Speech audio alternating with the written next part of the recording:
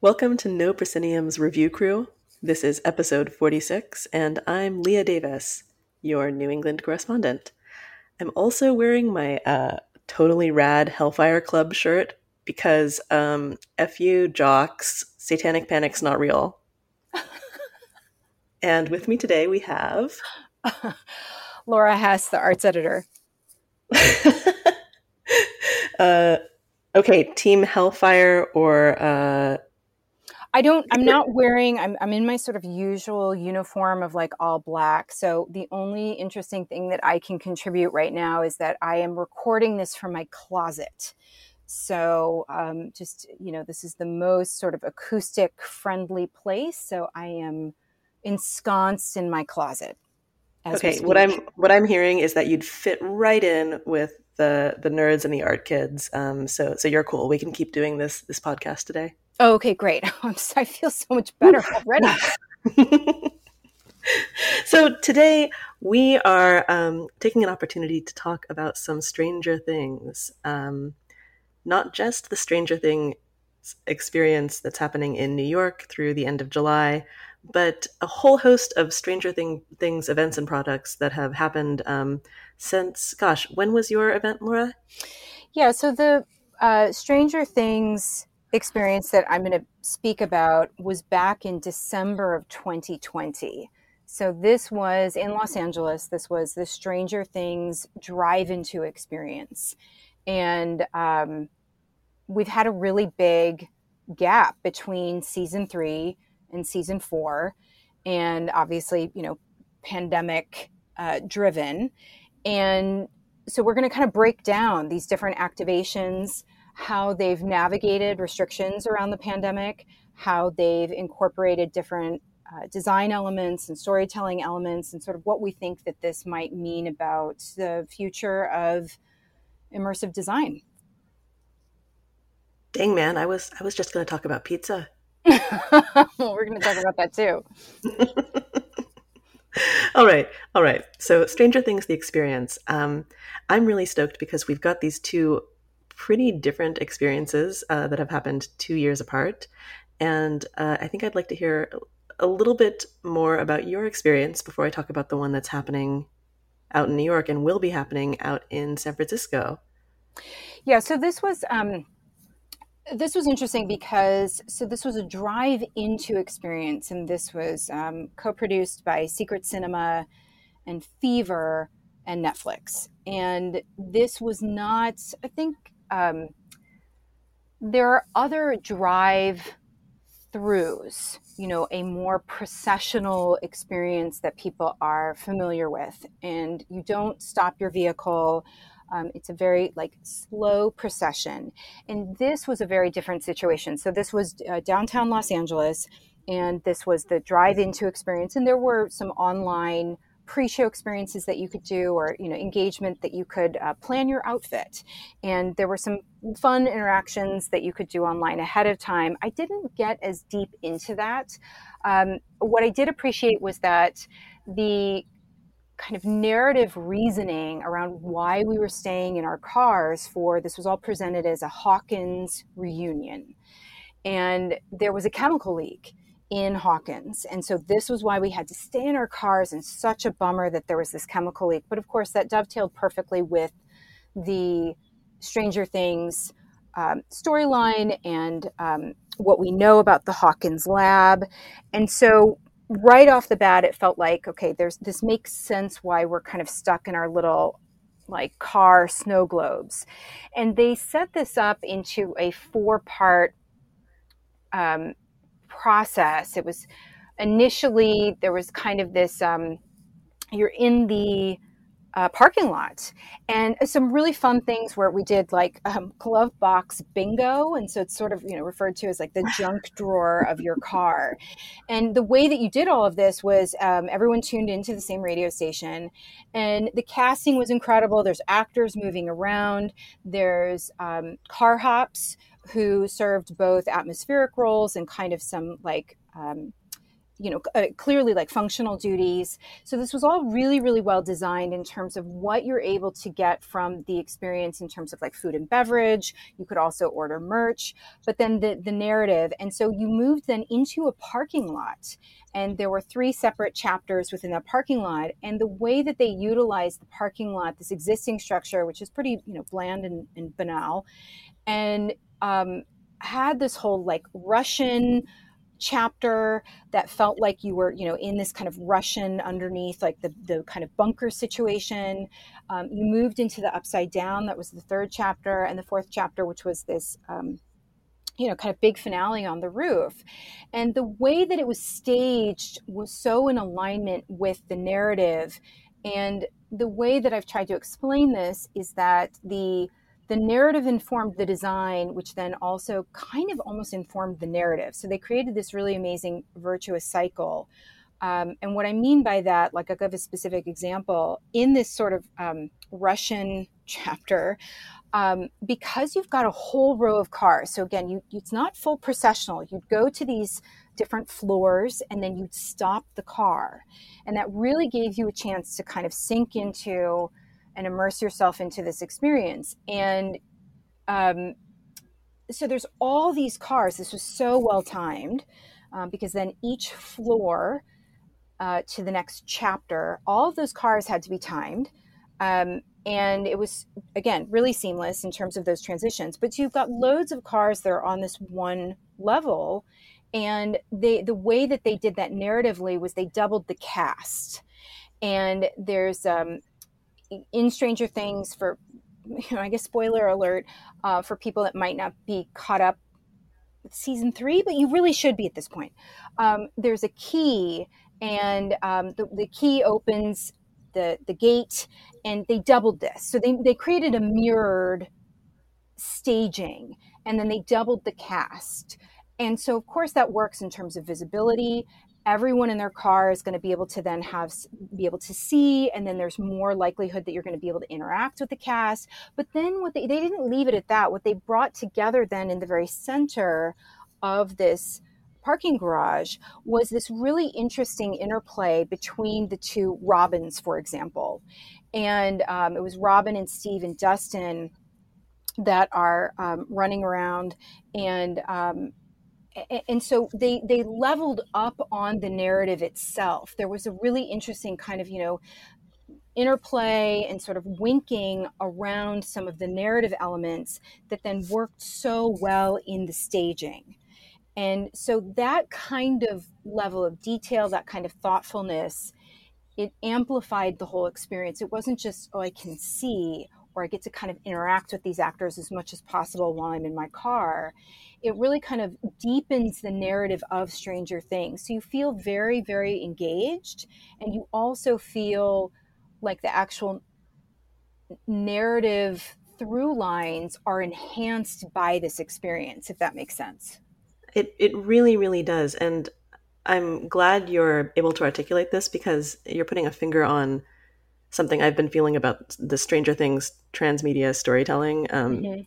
This ability that Stranger Things has to just tell their story across so many different platforms and in so many different spaces. It's thoughtful and very efficient. And I don't mean that it's done quickly. I mean that every time they see an opportunity, they make the most of it. Exactly. Yes. Yeah. So I thought, everything that you can look at in terms of the levels of interactivity, and the scale of it. And again, there were duplications on in the final chapter and the finale that, again, they were additive. It didn't just feel, because I agree with you, it's very efficient, it's very economical, but that doesn't mean that anything feels reduced. They're very thoughtful in the design, and so everything felt additive. It was economical, and it was incredibly additive. So it sounds like you clearly didn't have to go to the event to enjoy Stranger Things Season 3, and you didn't necessarily need to have watched Stranger Things 3 to enjoy the event, but the two together really amplify each other.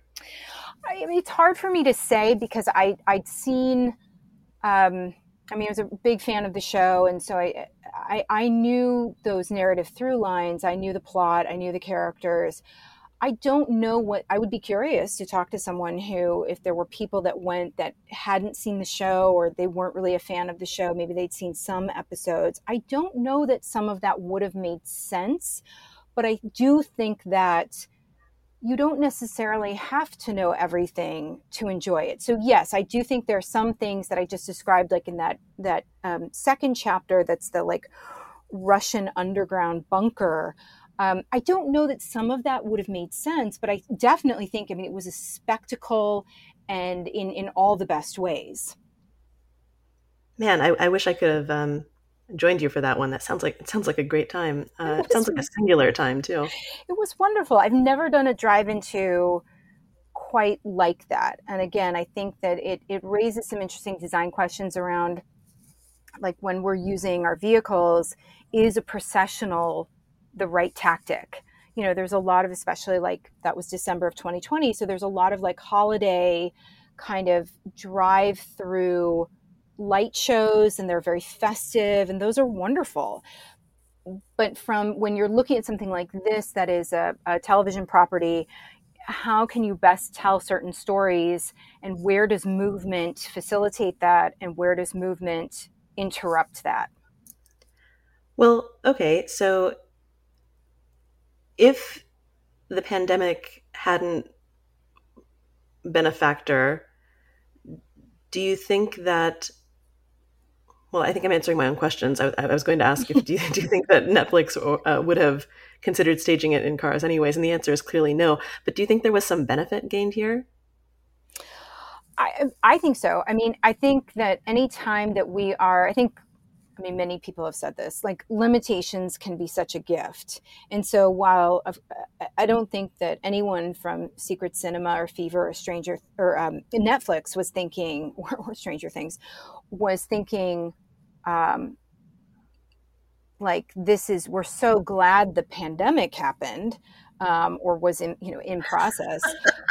But I do think that those kinds of limitations, I think that this team handled it brilliantly. And I think that's always a win for experience design, to see, again, not only how did they accommodate those limitations, but how did they incorporate them in ways that expanded the experience, and again, leveled up and offered new insight into, like, how can we engage in other ways? Because it really was a singular experience. I was so delighted by it. Um, I mean, I went into it not really knowing what to expect, and I thought it was utterly charming, and I was completely absorbed. I mean, there's moments that are terrifying. It's Stranger Things, but it was so engaging. Well, that's a great place for us to transition over to the most recent Stranger Things experience. So I had the pleasure of attending this experience in Brooklyn just a few weeks ago. And I think they must have learned, Netflix, Stranger Things, Fever, all of these people must have learned a lot from the people moving experience of 2019, 2020, of moving those cars around, because the people moving of this on foot walkthrough experience was just phenomenal. I don't know if I'm gonna like get in trouble if like the mouse is gonna come in through my window tonight or what, but it rivaled Disneyland. It was it was some really efficient, beautiful work. So listen, that's just from the experience design geek side of me. Which I want to dive into before you move on to anything else. I would love to. I mean, you were great in your review of not revealing too much, but I also now, as someone who will not be, unfortunately, getting to Brooklyn anytime soon, I want to unpack this a little bit more, because it's interesting where this is being guided and led and timed, and where there is this other kind of sandbox, self-driven experience. And I want to understand better how these things are working in conjunction with one another. Sure. So the framework that I want to provide for people who have not been to this experience yet is, think of it like a really popular theme park ride. And the overall experience, like the framework is you stand in line, you have things to do in line that are atmospheric. You have some engagement with people, but it's primarily about getting to the event. And then you are allowed to walk through a timed ride, essentially, where there are a few different stations, things happen, and then you are spit out into what is essentially a gift shop with lots of stuff to do, sort of the amusement park open world area. And what this looks like for the Stranger Things event is right from the very beginning, you're told that you are coming to Hawkins for a sleep study. You know, welcome back to Hawkins. Welcome to Hawkins. Thank you for coming to our sleep study. We're going to sort you. We're going to get you all sorted out. Whatever's ailing you, we're going to take care of it. Have you been having weird dreams? You've been sleepwalking? I was asked if I'd been sleep eating. So that's great. Yeah, man. Woke up on the ground, just chocolate chip cookies everywhere. The theme then was we've got these concerned local doctors who are hearing about weird dreams, and people are coming from all over the US to Hawkins to the sleep study to figure out what's up. Spoiler, from this point on, once you get into the sleep study, you are going to find yourself in some very familiar rooms if you've watched Stranger Things season 4, especially the Rainbow Room. And it turns out you are not being sleep studied so much as you are being assessed for powers. And you're all very powerful listeners, so no surprises, you all have powers. And they do a really interesting thing in the beginning where they set you up in color-coded groups and give you some very light information about how to interact when you get into the rooms. But the actors are clearly gifted, immersive, interactive actors who are very good about moving you where you need to be, depending on your colored wristband. And they provide the interaction that happens there is not bespoke, but they make it feel really personalized. And what I mean is, so I was a colored wristband that meant that I had physical powers. And occasionally the person running the study would tell the physical powered people to make a certain motion and sort of point it towards, say, a Coke can. And the gag that would happen then would be the Coke can would move in a dramatic way. And it felt very much like I was having this very personal interaction, but clearly this is happening for the whole group. And they just did a beautiful job of taking these large group experiences and making them feel like they are pointed at you, the individual. So that is, just to like drill down on this for a second. So that is something that's on rails, but it winds up feeling like it's personalized. Very much so. And, you've got little moments of interaction, but they're very light, and none of it is going to change any of the outcome. This is essentially a theme park ride. And it's a theme park ride that gives you a lot of insight into the Stranger Things universe and the Upside Down. You're getting hints at some violence. There are no real jump scares. There's some very interesting projection technology that happens that makes you feel like there's a lot more going on around you, given the limited space that you're in. And once you go through, there are a few different rooms in this experience, and it's delightful. I highly recommend it. This timed experience, you are then let out into the world of the mixtape, which is a combination of the Starcourt Mall from seasons past and some new entities from season 4. So you've got Surfer Boy Pizza, and you've got Scoops Ahoy, right?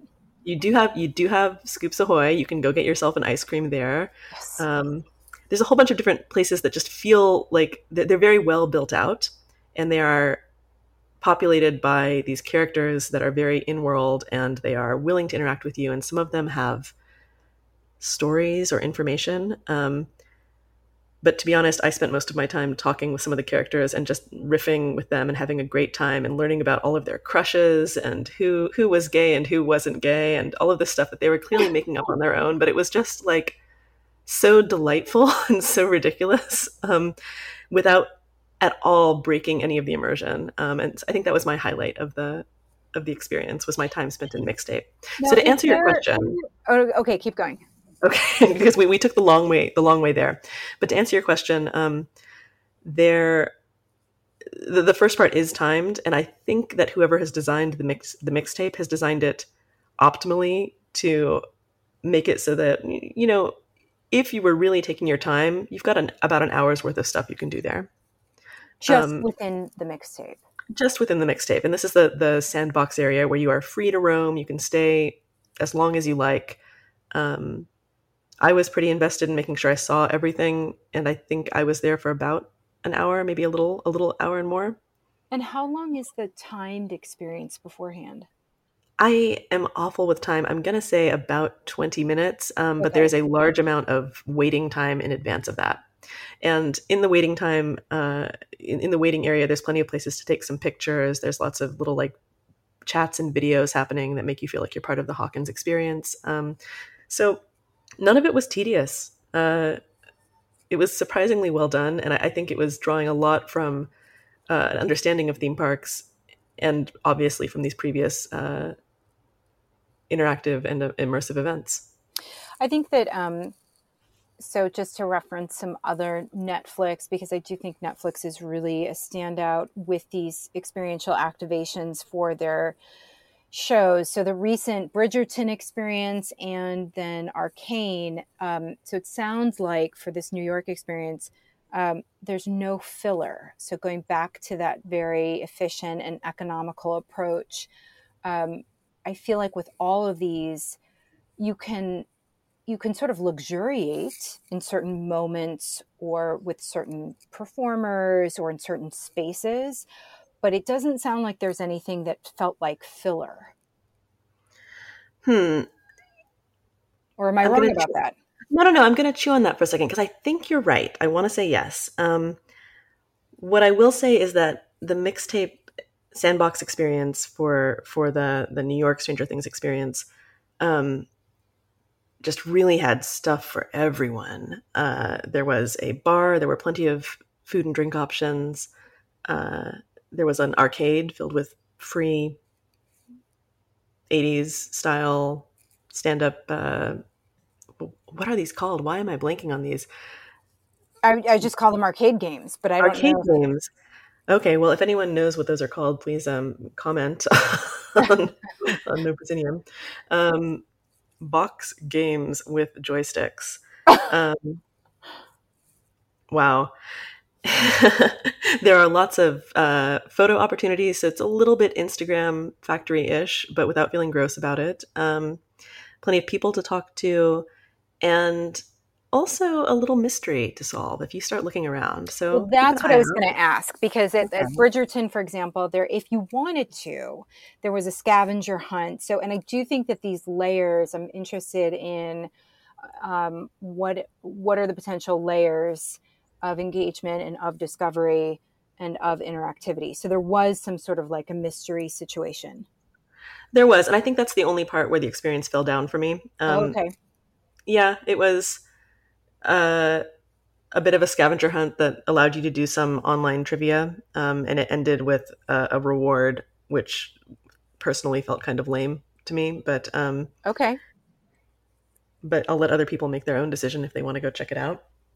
Or can you say, without spoiling, like, can you say why it felt lame or unsatisfying? Like, what the payoff wasn't there, or did it feel like it deviated from the world in a way that it took you out? Oh, interesting. I hadn't really thought of that, but definitely yes, because it was an in-game mystery that then took us out into these little trivia moments with actors from Stranger Things. So it was the actors instead of the characters. So that part did not feel great to me. Also, the reward for finishing the mystery was a sticker that said #1 fan. So I'm spoiling it right here. And that just felt lame. Like, that felt like, oh, you're not seeing me. You don't know what I'm about right here. Fine. Okay. I almost would have rather have had a postcard or like something else in world. We're already in world, so let's continue the in world theme. Yeah, right. Okay. But frankly, that sounds like I've got a complaint, and I don't, because I think that when I say there's something for everyone, I think this is also one of those moments of something for everyone, right? Like, whoever's going to enjoy this is going to enjoy that part of it. So let's go back to this description of it being a theme park, but without the roller coaster. Oh man, I am so excited about this. I can't stop thinking about it. Because here's my hot prediction. For everyone listening to this, making bets about what the future of entertainment holds. um, I think I think what we saw in the beginning of the exploration of immersive events, these activations like South by Southwest World, uh, or even the Good Omens theme park in Austin a few years ago, these were spectacles in support uh, of narratives, period. And the idea was people would go and they would have an experience and then they would talk about it. And I think what has changed now is we've gone through this process a few times, and now we've found a way not just to create the immersive experience in support of the narrative, but to make it a part of the overall narrative environment, um, and to monetize it. And one of the hold on, let me just pause for a second and say, I don't know if anyone else is out there, but I love gift shops. I love gift shops. It's like my favorite part of going to theme parks. I love seeing the stuff that people wanted to create to get other people to buy. Mm-hmm. Right. So that's the first love. The second love is in-world merchandise. I don't want a shirt that says, again, sorry, mouse, Disneyland. I want something that says, enjoy Thunder Mountain. I want to feel like I'm part of this space, right? So something that the Stranger Things experience did really, really well is scattered throughout the mixtape are opportunities to buy themed merchandise. And the merchandise is appropriate to the various spaces of the mixtape. So if you're at Scoops Ahoy, theoretically, you could buy ice cream and a t-shirt. Or if you're in the arcade, you might buy some Starcourt Mall stuff, or in the Hellfire Club, they've got these rad T-shirts with devils and 20-sided die. So what they're offering are ways to buy your way into a stronger immersive experience, and I am here for it. I can't help it. I love it. So my prediction here is now that we're finding ways to prioritize the immersive experience and we're finding ways to monetize the immersive experience, you're going to be seeing more of these theme park-esque interactive experiences that aren't necessarily tied to a single location. And I think that's the really interesting part here. We're setting up in a pre-existing warehouse in Brooklyn. It's not going to be here forever. It's highly modular and mobile, while being phenomenally well produced. The production value for this is just, you don't walk into this event and think, oh, this is something that's going to be gone in a month. It feels very permanent. And I think that this prediction is bearing out already a little bit in that the Stranger Things experience is coming to San Francisco, I think, next month, later this summer. So I guess, okay, I'm going to push back on this a little bit. So how do you see Stranger Things offering merch, which there was some merch offered during the drive-into experience? I'm not a big merch person. I don't tend to like a lot of stuff. I do think that there might be moments where I've kept my mask from the very first performance of Sleep No More that I went to. So there are times where I'll keep a memento or something that feels kind of like a totem that feels like there's emotional resonance tied to that. And so I want to hold on to that. But in general, I'm not a big merch person. I'm really interested in having the experience, and that generally is enough for me. So I think let's take these examples that you've presented. We've got Disneyland or Disney World and Stranger Things. How do you feel like the monetization through merchandise, and not just through ticketing or food and beverage, how do you feel like the merch is somehow different, or that the industry is leveraging merch in a different way? All right, so let's pull back a little bit, because I think there's one other interesting aspect of this, and that's marketing merchandise outside of the experience. Right. So okay. very soon after having gone to the experience, I found myself in a Walmart, and I was picking up some snacks, and I turned the corner and I was walking down the frozen pizza aisle, and there, with very little fanfare, was a line, maybe 2 shelves worth of Surfer Boy jalapeno and pineapple frozen pizza. And I did a double take because I recognized this brand, but I didn't know from where. And there was no big sign that said There was Stranger no Things. sign. There was Okay. nothing. It was just there. That's interesting. Okay. Yeah. And this is in line with a campaign that was run in London very recently as well. There were a series of posters put up around town that had a handful of capitalized letters. And if you collected those letters and turned them into if you solved the anagram, it would give you a place. And if you went to that place on the first day of Stranger Things, there was a rift open and you could go to a pizza parlor and get a Demogorgonzola pizza, period. So that's the experience here. And I think the reason that I find in-world merch so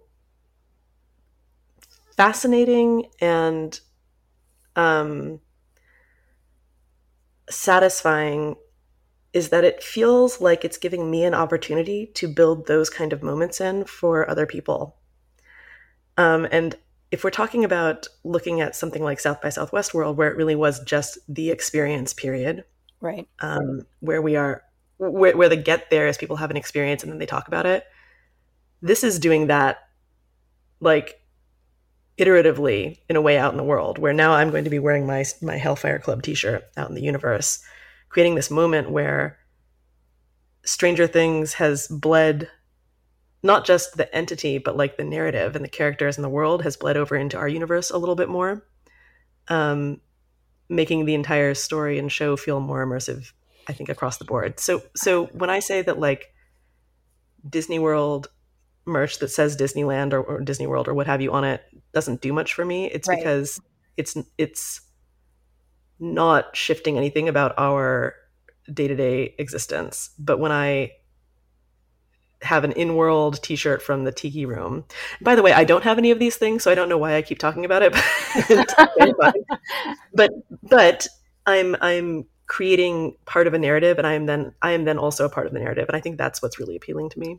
I mean, I think that I think I'm essentially going to yes and you, but I think that based on what you're saying around the pizza, for me, especially the fact that there's no signage, there's no big, kind of neon arrow pointing towards this pizza, the fact that this just feels so seamlessly integrated into our real lives without any kind of fanfare, that to me is where that would catch me so off guard and would be such a surprise and delight moment that, I mean, these are really difficult to orchestrate because people have decision fatigue, just you even talking about Walmart, I'm kind of gripped with terror. I mean, like the volume of like aisles and stuff and whatever. And so, I mean, people are very busy, people are always looking at their phones, they're walking around. It's really risky to not have signage and promotion and all of that, and just to leave it there as this Easter egg in our day-to-day lives, I think is really daring. It's really risky. And I think the payoff there can be huge. And I'm so interested in that blurring and waiting to see sort of who discovers. And that does take a lot of patience. And for me, that would be a moment that would have a huge amount of impact. I think the payoff is definitely there. And it is, I would love to know what, this is not a great example, but it's the first one that comes to mind. Back in, I don't even know what year it was. It's quite a while ago, but the movie District 9, and they did a fantastic campaign that was utilizing, benches and bus stops and billboards. And it just said report non-human activity, and there was a number. And apparently Sony was really taken aback by how many people called in. I mean, not even knowing what they were, report non-human activity. And some people might have had a better sense of what the movie was about and what they're calling in about and sort of checking it out. But they got this just overwhelming flood of phone calls.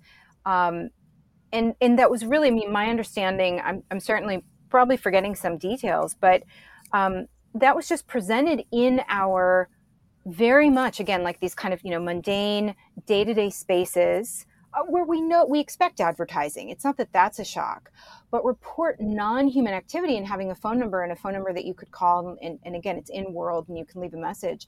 And so I really appreciate, I think something that I certainly would love to see more in terms of industry trends and where we're going with all this is, that there's the pop-up activations, they're fantastic. The experiential marketing, I mean, there's so much that's been such a joy, so much fun. And yet I'm also eager to see things more like Surferboard Pizza just kind of sitting in Walmart for you to discover. That feels like a different trend or transition into how are we engaging in this way that you're describing, where there's a real kind of bleed and integration between the narrative, what's in world, and how that's now overlapping into our own day-to-day lives and how we're becoming a part of it. And I mean, it feels like a real kind of upside down exchange. Like we're becoming a part of it and it's becoming a part of us.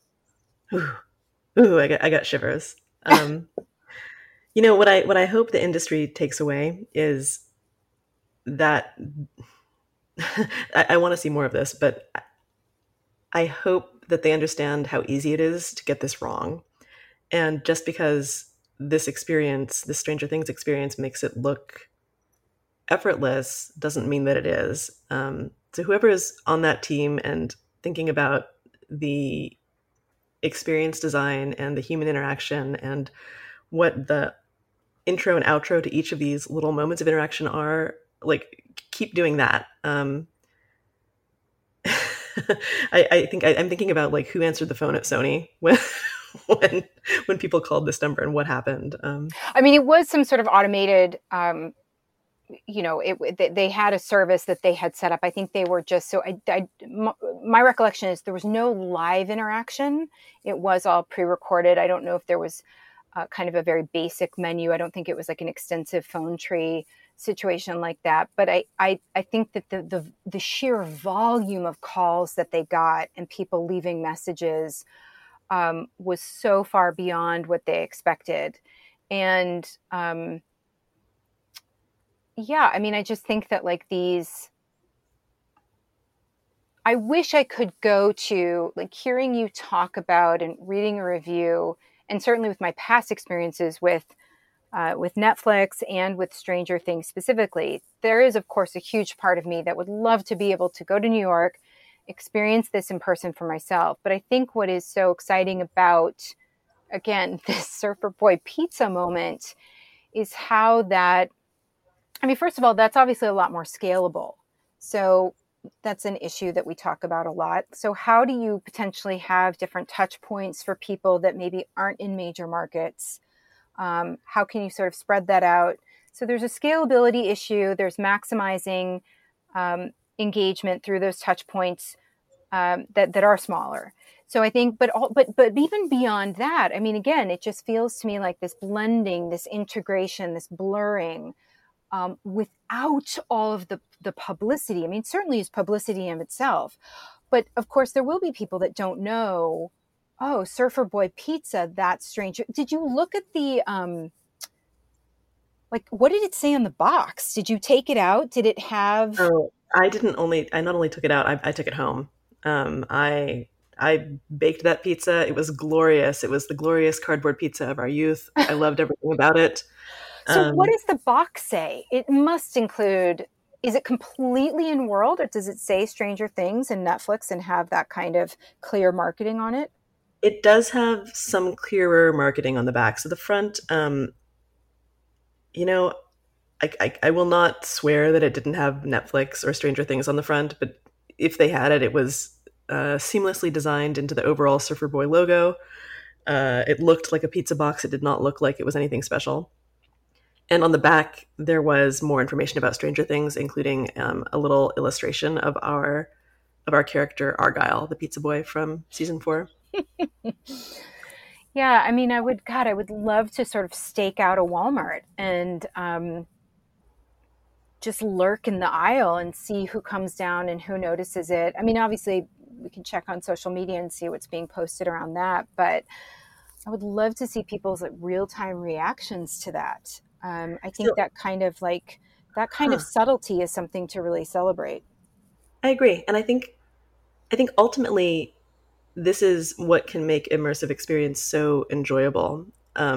Feeling like you are part of the story, that you're aware of something that maybe not everyone is noticing. Because face it, didn't we all grow up hoping that there was some other story behind the veil all the time? And this provides that for us in small ways daily. So yeah, I love to see it. And if you do end up stalking people in Walmart, I mean, hey, let me know. At the very least, I can get bail money for you. Oh, gosh. I don't know if we should we end there? I mean, you know what? I think that's great. It's been great talking to you, Laura, especially about Stranger Things. I hope likewise. all of you listening get out there. And you know what? If you miss the Stranger Things experience, that's okay, because I think there's going to be more of these in our future. Not just Stranger Things, but all sorts of immersive quasi-theme park events coming your way. So keep an eye out and let me know if you hear anything good, because I'd like to go. Yeah, As I'm excited always, to see what comes down the pipeline. I like that we always get a little bit silly by the end of these late night recordings with just you and me, Laura. This is true. All right. Shall we? Yes, please. All right. No Proscenium is a labor of love. Everyone on staff who you hear on podcasts and read on the site are volunteers. You can support this work by donating to the No Proscenium Patreon. Even $2 or $5 a month helps. If you're enjoying Review Crew or the main No Proscenium podcast, you can also support us by leaving a 5-star review on Apple Podcasts. You got that? 5 stars only. You could also do it on Spotify or wherever you get your podcasts. So thanks a lot.